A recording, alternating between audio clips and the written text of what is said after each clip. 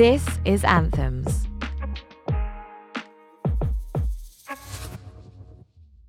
My name is Zing. I'm the author of the book series Forgotten Women and the executive editor of Vice UK. And your word of the day is forgiveness. I have an idea of the ideal woman. Her hair's shiny, her eyes are bright, she doesn't wear makeup, her skin is perfect, but when called upon, she can contour her face for the gods. She could be anywhere from her early 20s to her late 30s. She works in a creative media adjacent sector. Her area of expertise is unclear, but she is very good at Instagram. She has a highly successful side hustle, though it is never clear what this is from her posts. She loves exercise. She loves vegetables. She's a perfect girlfriend, an amazing friend, and a loving daughter. Needless to say, she smells amazing. Did I mention her body?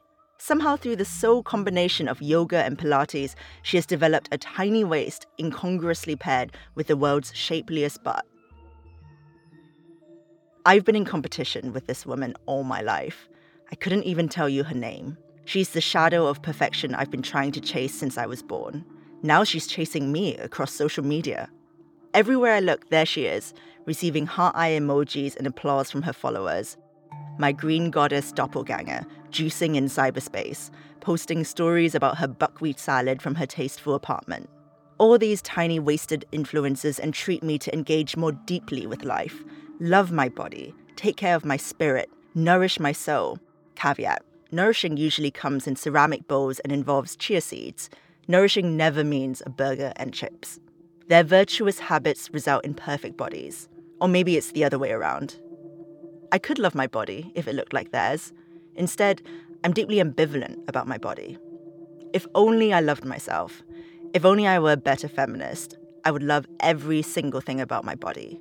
My dry, scaly knuckles, my under-eye bags, my too long torso and little belly. I know that my ambivalence is the result of centuries-old patriarchy that forces women to beat themselves up over their appearance. But this doesn't make me feel better. If anything, it makes me feel stupid. Why can't I elevate myself above all this? Why can't I simply feminist myself out of hating my body? I know I can't be the only person who feels this way. If you know what I'm talking about, all I can do is share what works for me. I've accepted ambivalence. I've accepted that I'm never going to feel good all the time, ever. I've accepted that I'll never look like those women in the posts, that our lives will never be the same.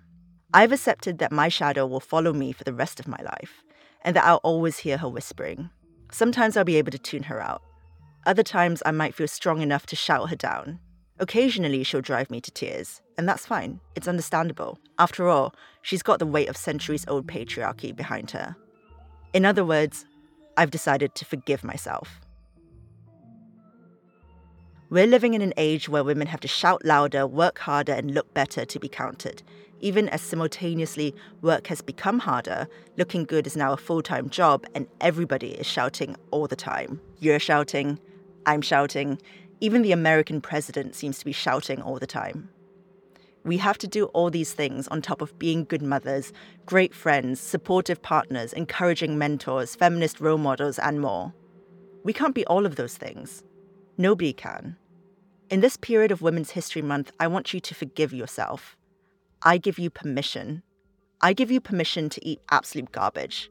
I give you permission to opt out. I give you permission to nap on the job. I give you permission to log off. I give you permission to do absolutely nothing productive with your spare time. I give you permission for hobbies. Hobbies, remember those? I give you permission to de-optimize yourself, to be lazy, to have huge chunks of dead time in your life where you can dream and sleep and wonder. Forgive yourself. Because the real fight isn't with ourselves, it's with a world that doesn't want us to go forward. It's with the forces of capitalism that want us to think we're just products, and faulty ones at that. Forgive yourself and get some sleep. Dream of a better world, and then you can wake up ready to fight for it.